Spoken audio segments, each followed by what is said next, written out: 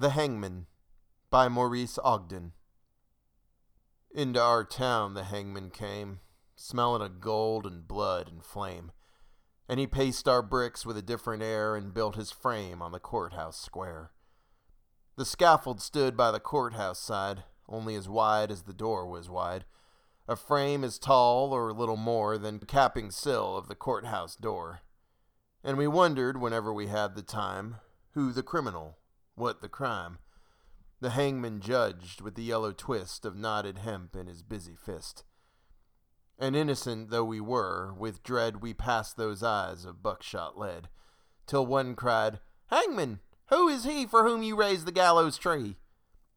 Then a twinkle grew in the buckshot eye, and he gave us a riddle instead of reply. "He who served me best," said he, "shall earn the rope on the gallows tree." And he stepped down and laid his hands on a man who came from another land. And we breathed again, for another's grief at the hangman's hand was our relief. And the gallows frame on the courthouse lawn by tomorrow's sun would be struck and gone. So we gave him way, and no one spoke, out of respect for his hangman's cloak. The next day's sun looked mildly down on roof and street in our quiet town. And stark and black in the morning air, the gallows tree on the courthouse square. And the hangman stood at his usual stand with the yellow hemp in his busy hand, with his buckshot eye and jaw like a pike, and his air so knowing and businesslike. And we cried, "Hangman, have you not done yesterday with the alien one?" Then we felt silent and stood amazed. "Oh, not for him was the gallows raised." He laughed a laugh as he looked at us. "Do you think I'd gone to all this fuss to hang one man? That's a thing I do to stretch the rope when the rope is new." Then one cried, "Murderer!" One cried, "Shame!" And into our midst the hangman came to that man's place. "Do you hold," said he, "with him that was meet for the gallows tree?" And he laid his hand on the one's arm, and we shrank back in quick alarm. And we gave him way, and no one spoke, out of fear of his hangman's cloak. That night we saw with dread surprise the hangman's scaffold had grown in size. Fed by the blood beneath the chute, the gallows tree had taken root. Now as wide or a little more than the steps that led to the courthouse door, as tall as the writing or nearly as tall, halfway up on the courthouse wall. The third he took, we had all heard tell, was a usurer, an infidel. And "What," said the hangman, "have you to do with the gallows bound? And he a Jew?" And we cried out, "Is this one he who has served you well and faithfully?" The hangman smiled. "It's a clever scheme to try the strength of the gallows beam."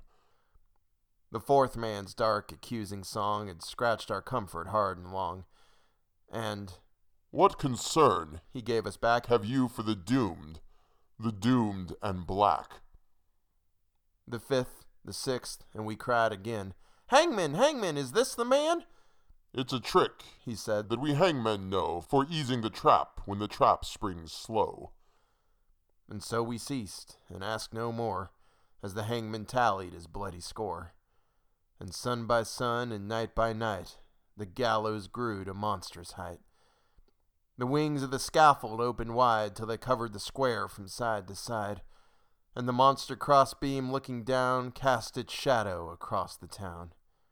Then through the town the hangman came, and called in the empty streets my name, and I looked at the gallows soaring tall and thought, well, there's no one left at all for hanging, and so he calls to me to help pull down the gallows tree. And I went out with right good hope to the hangman's tree and the hangman's rope. He smiled at me as I came down to the courthouse square through the silent town, and supple and stretched in his busy hand was the yellow twist of the hempen strand. And he whistled his tune as he tried the snap, and it sprang down with a ready snap. And then, a smile of awful command, he laid his hand upon my hand. "You tricked me, hangman," I shouted then, "that your scaffold was built for other men. And I'm no henchman of yours," I cried. "You lied to me, hangman, foully lied." Then a twinkle grew in the buckshot eye. "Lied to you? Tricked you?" he said. "Not I, for I answered straight, and I told you true. The scaffold was raised for none but you. For who has served more faithfully than you with your coward's hope? Said he. And where are the others that might have stood side by side in the common good?